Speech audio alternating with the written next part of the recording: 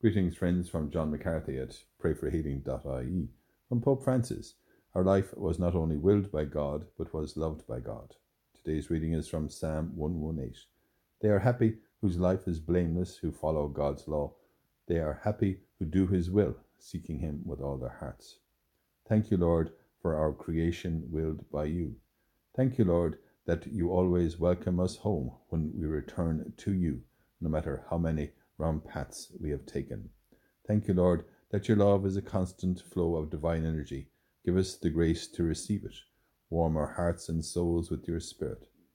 We place all our sufferings in your hands. They're hard to bear sometimes, Lord. Put them to good use. From Psalm 23. The Lord is my shepherd. There is nothing I shall want. He makes me lie down in green pastures. He leads me beside quiet waters. He refreshes my soul. Refresh our souls today, Lord, as we say together and pray for one another. Hail Mary, full of grace, the Lord is with thee. Blessed art thou among women, and blessed is the fruit of thy womb, Jesus. Holy Mary, Mother of God, pray for us sinners now and at the hour of our death. Amen.